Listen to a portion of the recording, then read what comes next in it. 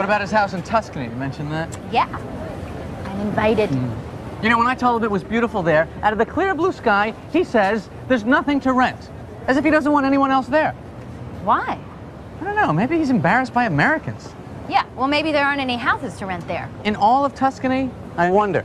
But I don't want to be a secondary character.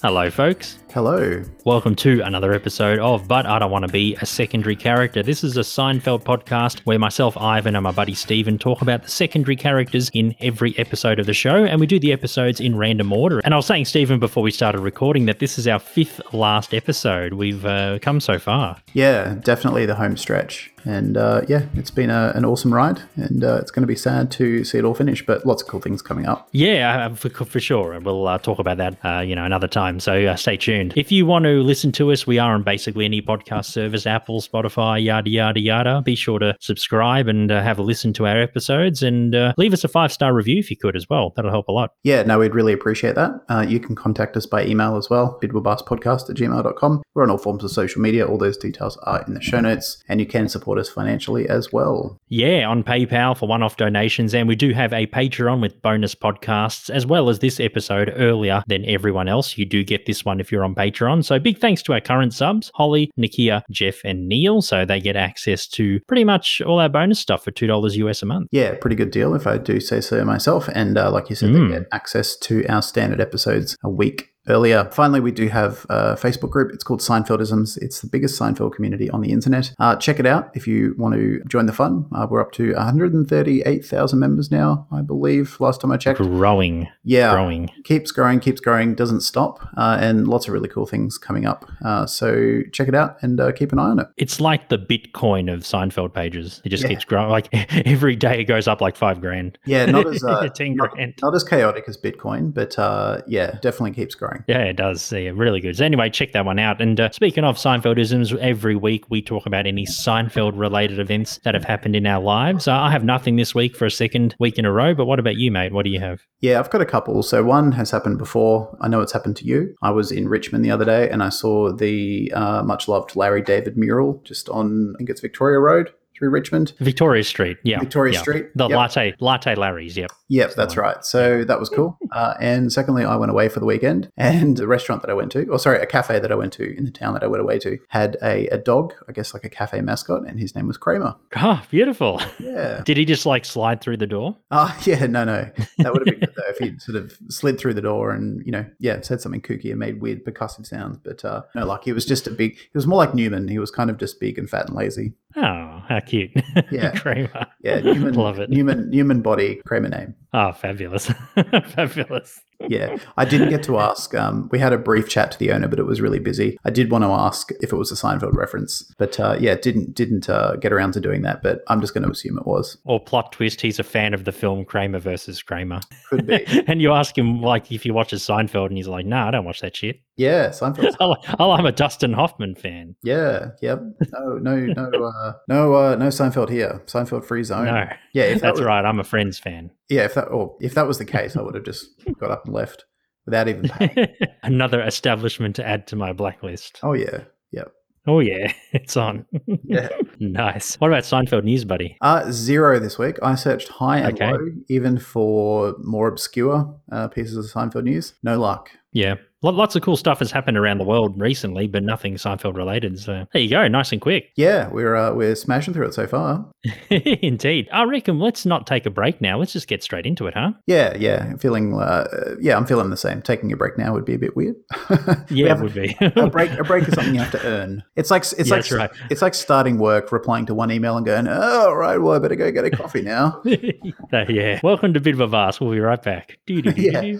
That's right. Anyway, we are doing from season 7, episode 3, The Maestro, our penultimate season 7 episode for the entire podcast series. So our final season 7 episode will come a bit later, but this is the second last one in the series. So this one first aired in the US on October 5th, 1995, directed by Andy Ackerman and written by Larry David. In this episode, Kramer is pursuing his lawsuit against a coffee shop for selling him coffee that was too hot, and that happened in the postponement, the episode before this one. Jackie Childs makes his first appearance on the show. He's played by Phil Morris. He represents Kramer and thinks that they'll make a fortune. He may have a problem when Elaine's new boyfriend, the Maestro, played by Mark Metcalf, gives him a balm that cleans up his burn mark overnight. The Maestro insists that everyone call him Maestro, which is just a bit too pretentious. Meanwhile, George goes shopping with Susan at a store owned by her family. He's not too keen on the clothes she thinks he could wear, and he's bothered by the fact that the security guard, Gary Yates, must stand all day. And other secondary characters, of course, Susan, played by Heidi Swedberg. Sissio, he's Poppy's uncle, who knows, he's obviously in the mafia, played by Paul Michael, and Tim Bagley plays the roster's manager. So, Stephen, what trivia do you have, bud? Yeah, the first bit of trivia I have, and this is one of my favorite ones that we've read out in a little while, the mispronunciations done by Michael Richards as Kramer in this episode, and also I think the gum. In this episode, he says cafe latte. He sort of emphasizes it weirdly, and in the gum, I think he says theater. I always thought that they were choices by Michael just to make Kramer, extra quirky or add another quirk, but they're unintentional. And they were unscripted. And there you go. So, Michael just turned it up. Yeah. He was in the moment. I loved it. I like the term cafe latte. Cafe latte sounds very, very fancy. It sounds more like a French drink than an Italian drink. I think a lot of people who aren't Australian probably just say cafe latte, but because Australians like to shorten everything, we just call it a latte here. They say in Italy you should never ask for a latte because if you do, they'll give you a cup of milk. It's so funny. I was about to say that actually happened to me when I was in Rome in 2008.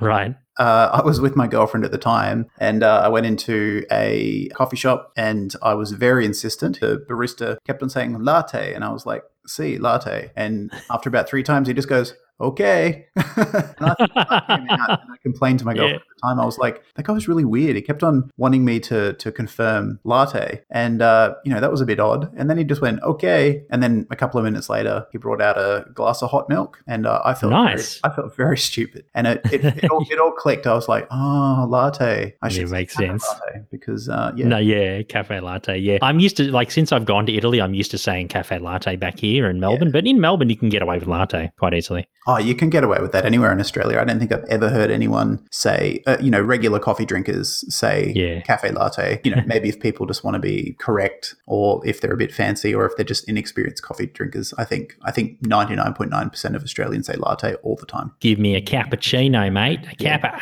Even cappuccinos, it's mostly cap these days. A cap, I just have a cap.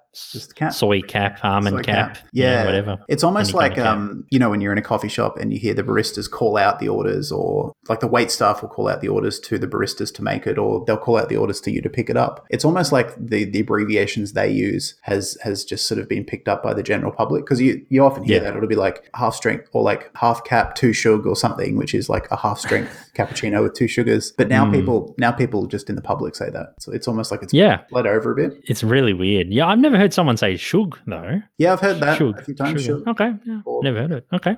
Yeah, or just like half cap with 2. Yeah. Oh, yeah. That makes sense. Yeah. Well, there you go. Well, obviously, we've never put it in our pants trying to go into a cinema, though. No, well, not intentionally. I have spilled many times. I've spilled lots of things. But never intentionally. That's right. Anyway, I feel like because this is the first ever episode with Jackie Charles in it, the famous Jackie Charles, and we have done a very special episode of What's the Deal With on him, so go back and listen to that one. Jerry, apparently in Phil Morris's audition, he was so impressed by Phil's audition that he turned up the air conditioning and he remarked, "You're so funny, you're making me sweat." Pretty good, pretty big accolade there.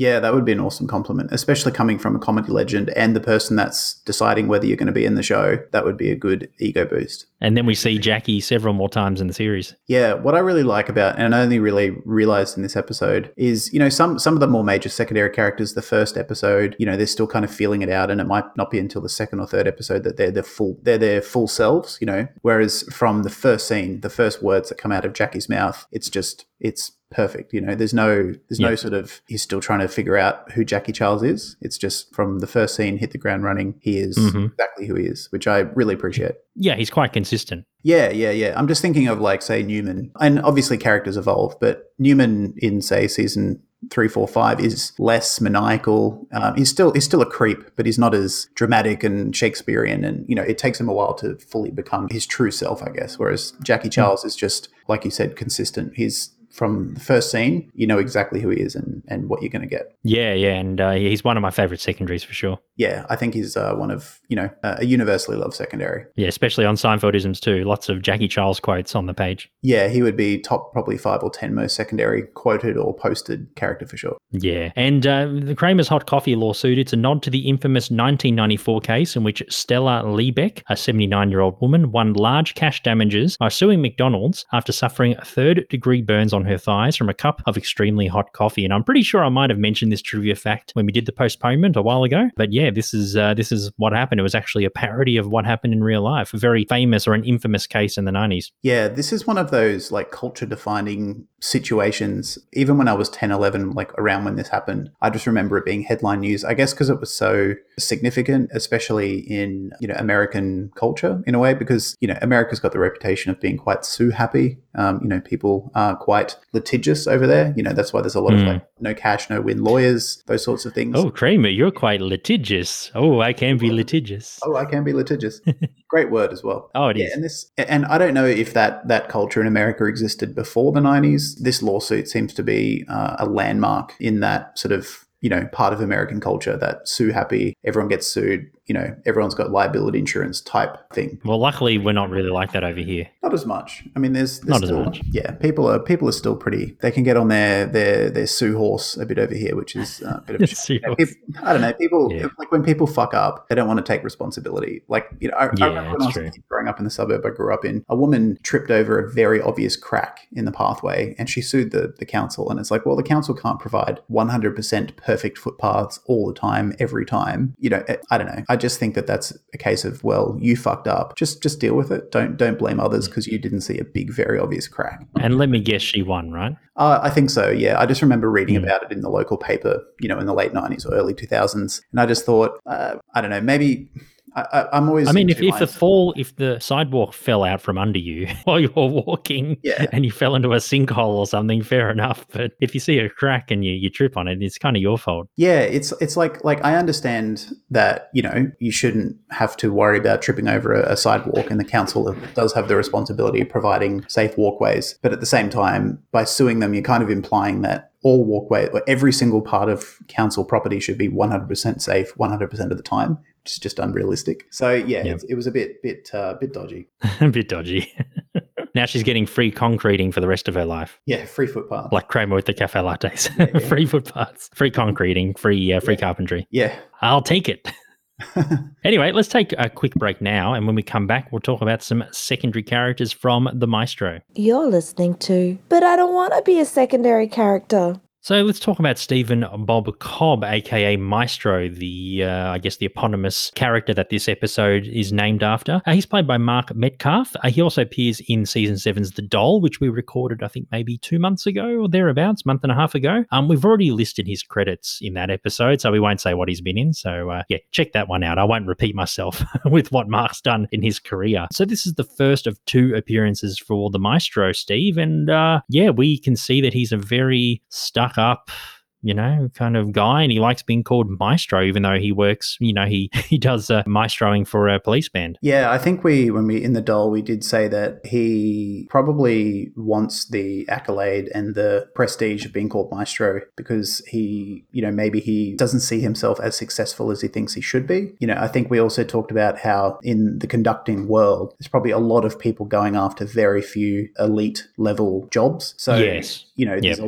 lot of dejection and a lot of maybe even bitterness and a lot of insecurity. So I think him being called Maestro, or insisting that people call him Maestro, even though he's a very not low end, but not a high profile conductor. That's his way of making himself feel better about the fact that he may never, or he'll probably never reach the big time. Yeah, he's more of a volunteer Maestro more than a professional paid one. Yeah, I mean, obviously his passion is, is unwavering. The fact that he just pulls up in a car and he's conducting in the middle of New York and doesn't care about what anyone thinks about it. He obviously loves what he does, which is commendable. But yeah, the constant insistence, and it's not just the insistence, but it's getting upset when people forget, and just being really, really bothered when people don't even know. When Elaine, when they're on the date, and she said, "Oh, what are you having to eat, Bob?" And he has to send the waiter away and make a big deal out of out of being called Maestro. And then he gets a bit stroppy when Elaine pushes back. She's not rude or anything, but she's a bit sort of like, she's a bit confused, I guess, or just a bit like, what? And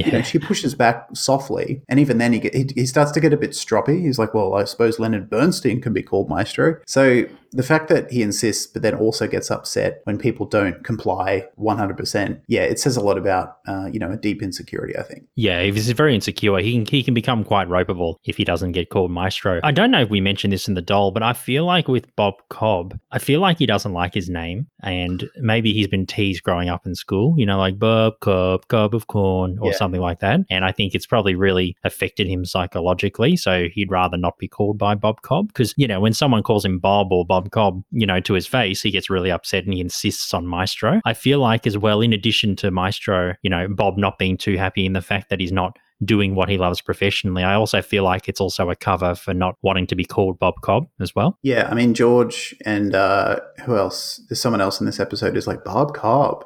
Even they're just like, what are we Jerry as well. Yeah. Jerry does, yeah. Oh, I think Kramer too. No, Kramer and Maestro are already friends. Yeah. Pretty sure. I just remember George going, Bob Cobb, he doesn't know who he is. Bob Cobb. When Jerry says who he is, he realizes. But I think you're right that the name Bob Cobb would be used against him, by kids when he was a kid. He teased a lot for it. So the name Maestro certainly hides his insecurities. Yeah, I think the Maestro. I think what we can say is that him insisting on being called Maestro is partially because he feels dejected and just insecure about where he is in the conducting world, as well as just a general cover for his name that he used to get teased for a lot. I think it serves a few purposes. It does. I mean, there's different ways you can look at it. Yeah, but sure. I would assume that it's for both reasons. Why do you think Elaine is attracted to him? I think because he's got an air of, he likes the finer things in life. He likes Tuscany, and I'm imagining he likes wine and good food, and he is, and Elaine is attracted to those sorts of things. She does tend to go for men who are well-read, well-educated, a bit more refined, and I don't know how. I mean, Bob Cobb was obviously wealthy enough to afford a house in Tuscany, and live in New York, so he's obviously not doing too bad, So I think it's just that, and the fact that he's just a bit kooky. I think Elaine's at least at the start intrigued, and he is a charming man. He's very well spoken. He's very flirtatious to her, whilst also being respectful. So I can see why Elaine would be attracted to him. Yeah. Well, and also she likes classical music as well. I mean, when Bob has Verdi on the in the car stereo, she's like, Verdi, perfect, and then she starts singing La Donna Mobile. Yeah, she knows the words, and she's very much into the conducting. She's very animated. So I think she appreciates just sort of who he is and what he likes. Yeah, and the fact that even though she doesn't like calling him Maestro, she'd rather call him Bob, she still likes him enough to go to Tuscany with him to stay in his house. Well, to be fair, she did say, Jerry said, did he insist on calling you Maestro? And she said at first she was a bit resistant, but then she was okay with it. So yeah, she's like, yeah, true. Yeah, she kind of got over it. Yeah. We've talked about, and it's well known that Elaine is probably the smartest out of the core four, or at least the most intellectually smart, but most successful too. Yeah. She also is quite shallow. She does tend to go for men who maybe have a bit more money, or, maybe have a bit more material, like access to, material things. So I still think she would be into him, and I still think she would at least go out with him a few times, even if he didn't have the house in Tuscany. But that definitely makes it easier for her to be with him. Yeah, interesting how he does have the house in Tuscany, and it's funny how Sissio, the Godfather type character, he says to rent one is 12 million lira or 17 million lira, and it's what is 12 million lira, and it's equivalent to I think he says 4 million lira. 4 million, yeah, and it's equivalent to $1,200 or $1,700 US dollars or something. Yeah, it goes to show how how devalued the lira was at the time. Probably not that bad, but pretty bad. Obviously now the lira doesn't exist. It's funny how Bob, I feel like the exchange rate probably helped Bob when he went to Tuscany. Finding a place in Tuscany probably cost him maybe 20 grand or something to buy.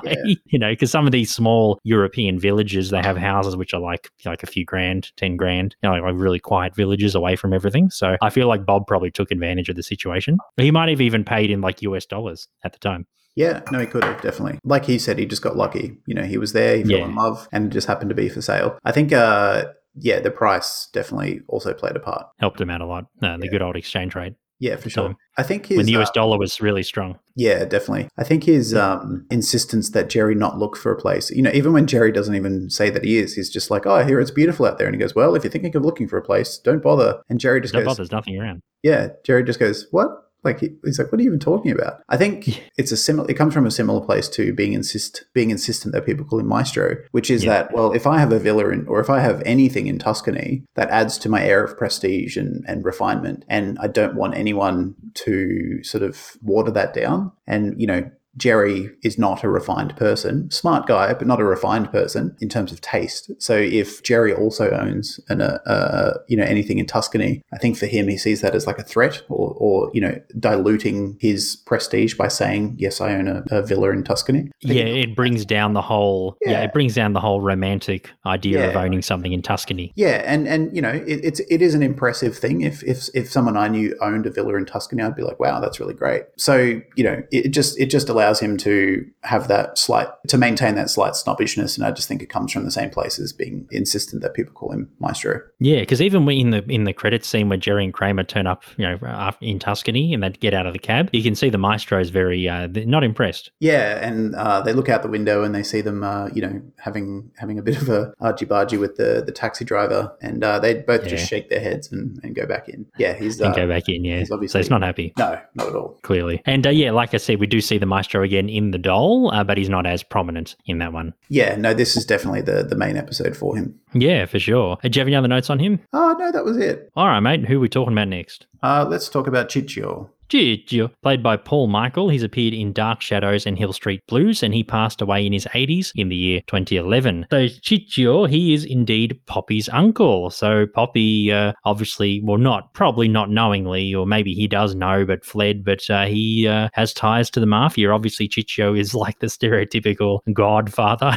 In his white suit and his hat, and he's got his consigliere, by his side, and obviously he's obviously part of the New York, five families maybe of mafia. He's part of that kind of, the Gotti and all those kind of all those families. Yeah, I couldn't tell whether he would be part of the five families because they were, American Italians, and I don't think in the history of the five families there were any Italian, because he's obviously Italian born because he's got a very thick accent, and he wants money lira. He's obviously, his English is good. He's obviously been in America for a while, but he definitely grew up and, probably even stayed in Italy until his like early adulthood, maybe in his 20s or something. Yeah. I didn't mean he was part of the five families. I mean, he kind of worked with those families in that scene. That's what I mean. In that world. Okay, right. He was in that world, yeah. Yeah, because I don't think, unless you go back to the original family founders, like Lucky Luciano and stuff, pretty much after that generation in the 20s and 30s, all of the heads and even the sort of middle management of the family were all American Italian. Yeah. I do remember in the 70s and 80s, I think they, I think it was called the French Connection, and it was like a big drug heroin operation through France and stuff. They brought over a lot of Sicilian, proper La Cosa Nostra members to New York, but they were just like the low end soldiers, and I think they called them the Zips.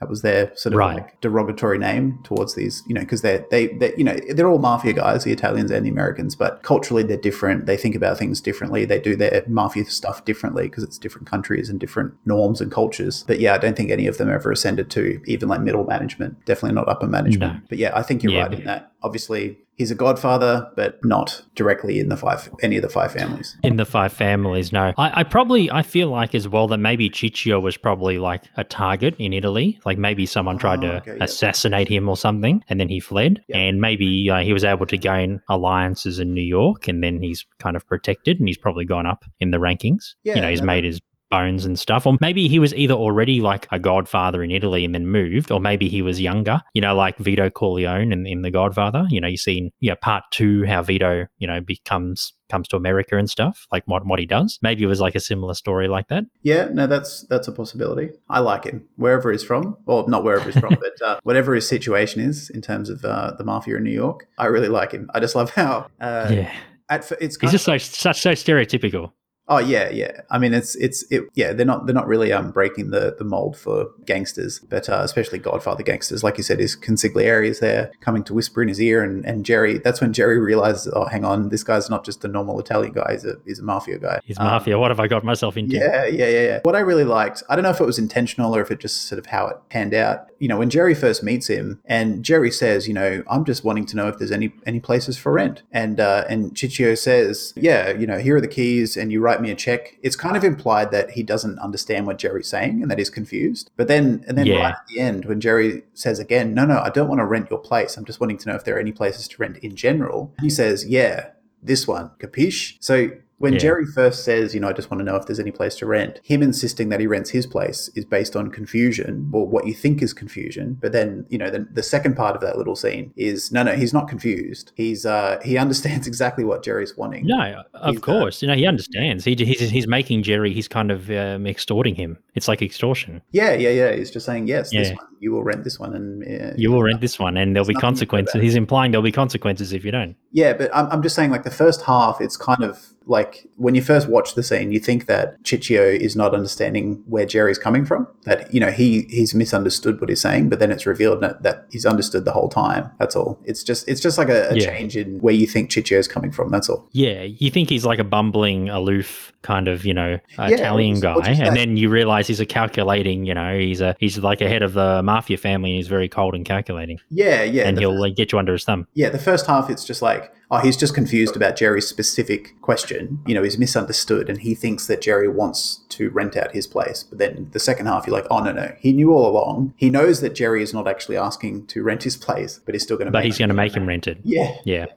I don't think $1,200 will do much, really, but I think it's just to show that, Jerry realized at that point that he got too far in. He probably should have kept like the whole idea as a curiosity rather than trying to venture in. And he even got the mafia involved. Yeah, I mean, it was Jerry wasn't to know, but he can't really do much. Yeah. When but like, George kind of completely disarms Jerry and just reveals the pointlessness of his plot. I mean, his plot, I really like Jerry's plot. It's interesting. It just completely unravels everything when he just goes, what, are you renting a house in Tuscany? No. And he's like, so what do you care? And he just walks what do you care? And then Jerry's what am I doing? Why am I insisting? And usually it's George with the weird ideas, and then Jerry dismisses them. I like how this time it's actually Jerry with the weird idea, and then George is being like the reasonable one. Yeah. And actually, just on that, Jerry at first is a bit derisive to George's plan of getting the security guard a chair. But then the next scene,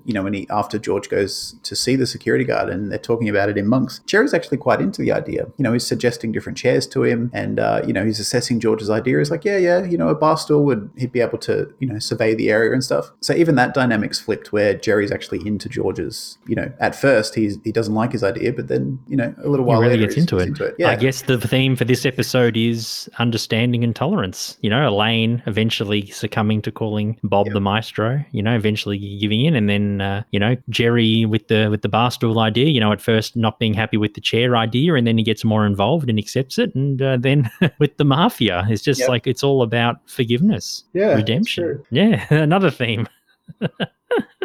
So many different themes in episodes we've noticed lately. Yeah, getting deep. Very deep indeed. Anyway, do you have any other notes on Ciccio? No, but I really loved him. I thought it was hilarious. I mean, even though he was fun. He was only one scene, but he was really good. Stereotype. Of course. It was done really well. Yeah, he was good. Very well done. Anyway, let's talk about the security guard. He's played by Gary Yates. He's known for The Tower and In the Heat of the Night, among many other things. He's just like, I feel like he's probably a bit stern, but I don't think he really cares. Like, I feel like he does his job, but he, when George says, oh, do you want a chair? And he goes, no, I don't want a chair. Like, I just want to do my job. If someone offered you a chair, would you take it? And he goes, yeah, I guess so. So I think he just kind of just wants George to leave him alone, just do his job. Yeah, I think he's a bit stern and a bit staunch with most people, because he kind of has to be. But, George, I think once George asks him how he feels about something, he starts to connect with him a bit more, not just, being a weird customer talking about a chair. When he's like, what do you think about a chair? He lightens up a bit. He relaxes a tiny bit. So, yeah, I think he's just,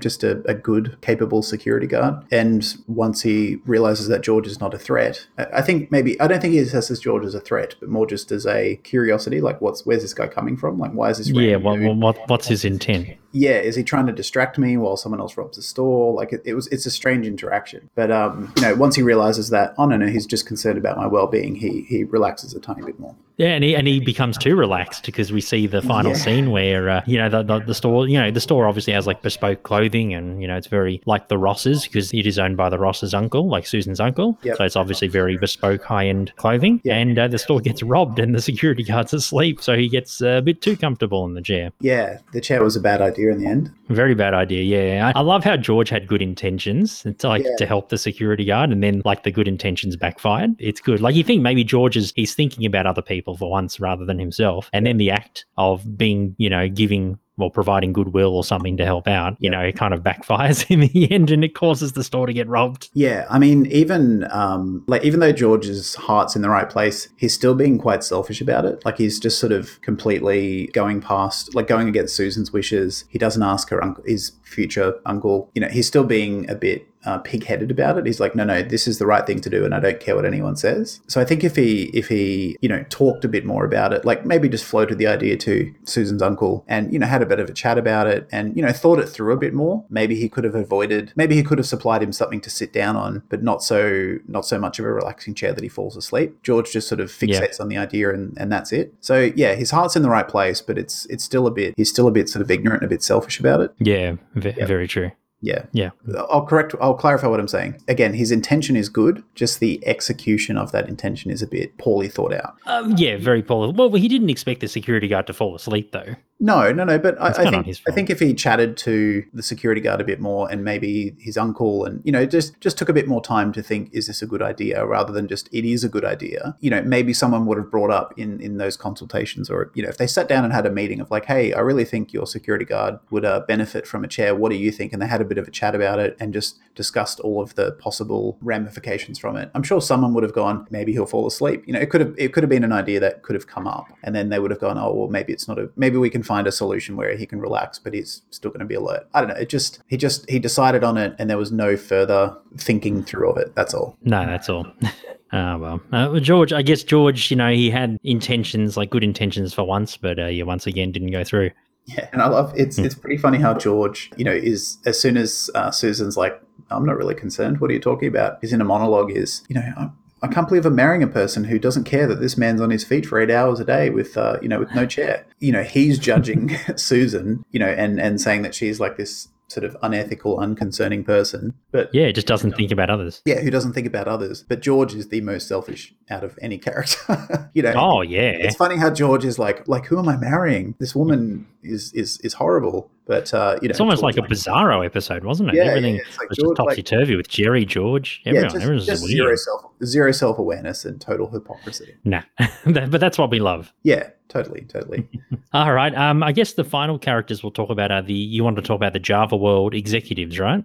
Yeah. Look, they're just typical business people. They're worried about brand image. They just want to make it go away, which is pretty classic. Get rid of Kramer, give him free coffee for life, which Kramer, accepts. But then he tries to go into a store and they don't give him the thing. He's got the files, saying that he can get the coffee. So yeah, he feels like he's been ripped off. Yeah. I didn't actually think about it, but it just occurred to me. Maybe they're just cutting his coffee off because they're concerned about his health. Yeah. Well, I don't think they're just going pretty high on caffeine. Yeah, I don't think they're doing it to spite him or to contravene his offer. I think it's more a case of like, this might actually affect your health. So we're just going to be responsible here. We'll give you as much free coffee as you want, but you've got to. We've already given you 5. Yeah, we'll give you as much free coffee as you want, but you've got to space them out a bit or do it a bit more sensibly. That's the only reason I think they were cutting him off, because he was obviously very high and very jittery. Yeah, because sometimes you see like these food competitions once in a while. Say you're watching like cricket or tennis or something. Like over the years, there've been competitions where you win like free. No, obviously not through a court case, but you win like free, KFC or something for like a year or something like that. And then it's not like you can get $100 worth a day. It's like a limit. So it's like maximum like $20 or $30 a week or something like that worth of KFC or whatever kind of thing. So yeah, I feel like maybe they had like a terms and condition thing saying, you can get free coffee, but you can have a limit of like X amount, which was like in the terms and conditions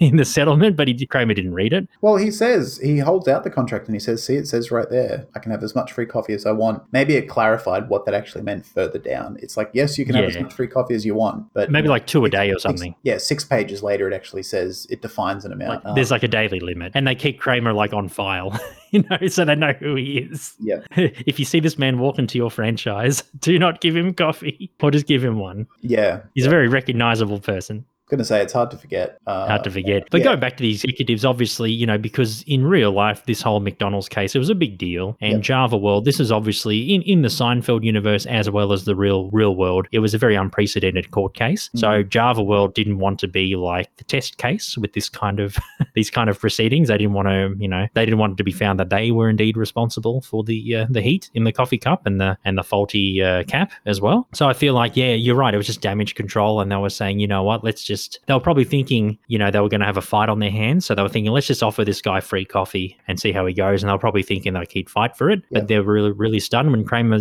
offers it, accepts it before the guy even, reads out the entire thing. He says, I'll take it, and shakes his hand, and they're all stunned. They're like, okay, great. We're off the hook. Yeah, I think Kramer was... We thought we'd be in a court battle for a few years. Yeah, no, definitely it was an unintended win. And I think it's because Kramer was so concerned about losing because he didn't have evidence of the burns anymore that he thought, oh, wow, they're actually offering me something. I expected nothing, so I'll just take it. He didn't consider the whole offer first. He thought the balm would literally wipe away his opportunity to get something. Yeah, that's true. Yeah, that's true. And Jackie, this is the first of his many public humiliations. That's right. The other thing, it's not about the executives per se, but I thought it was it was nice to see, obviously these days representation is a pretty big thing that's talked about, and it's considered a lot, I guess, by casting producers and things like that. It was nice to see an African-American woman in an executive role amongst a bunch of white dudes. And obviously Jackie being an African-American man as well. It was, not a huge deal. Like Seinfeld, I think, did a pretty good job for representation, especially for the time. But yeah, it was just something I noticed. I was like, oh, that's nice. Usually it's, the next thing that comes to mind is Susan being a woman executive at NBC. But, she's not that it matters, but she's a white woman. Don't want to get too much I get what you mean. Yeah, it was just something I noticed. To see a person of color in like an executive position. Yeah. And it was just, again, it wasn't a big deal. It was just something I noticed and something I just wanted to mention because I thought it was it was a nice thing. Very cool. Yeah. The final thing that I thought about the executives, and I don't think it's I think it's a pretty flimsy thought, but it's just something that occurred to me, was when they're considering what they're going to offer Kramer before they turn up, they're like, we'll just offer him $50,000 and free coffee at all of our stores. It's funny how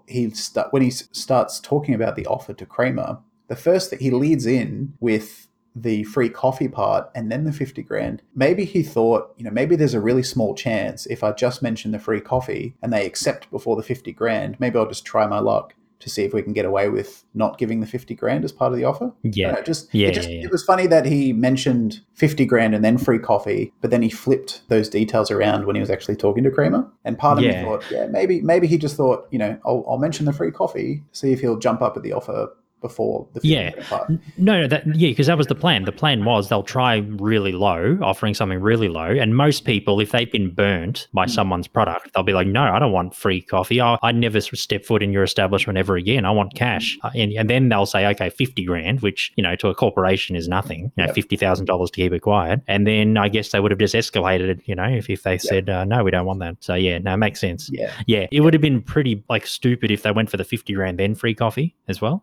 But yeah, I get what you mean. They wanted different tiers to see how far Kramer would go. But they were really stunned when Kramer, they didn't even finish the first offer or the proposition, and Kramer said yes. So they were pretty chuffed. Yeah, you can see the look on his face. At first, he's a bit shocked that Kramer jumps up and shakes his hand, but then when he realizes what's happened, he kind of gives this smug little look over to his colleagues, and is like, "Yep, we won this one." Yeah, that's right. Yeah. Anyway, but they were in a brief scene, but it was fun, and I like how it was the start of Jackie Charles's unfortunate, legal events with the Core 4. It's the very first one that stuff's up. Yeah, he doesn't get a win until the finale, really. No, even then. I guess he gets Sidra, you mean? Yeah, he doesn't win the case, but he certainly wins someone else. Yeah, that's true. Anyway, that were all the secondary characters from the Maestro. When we come back, we're going to find out where the episode sits in our top ones, or the episodes we have done so far, which is pretty much all of them in the series. And if any of today's secondary characters, I'm guessing Stephen has Chichio in there, is in our top 20 secondary characters on the show.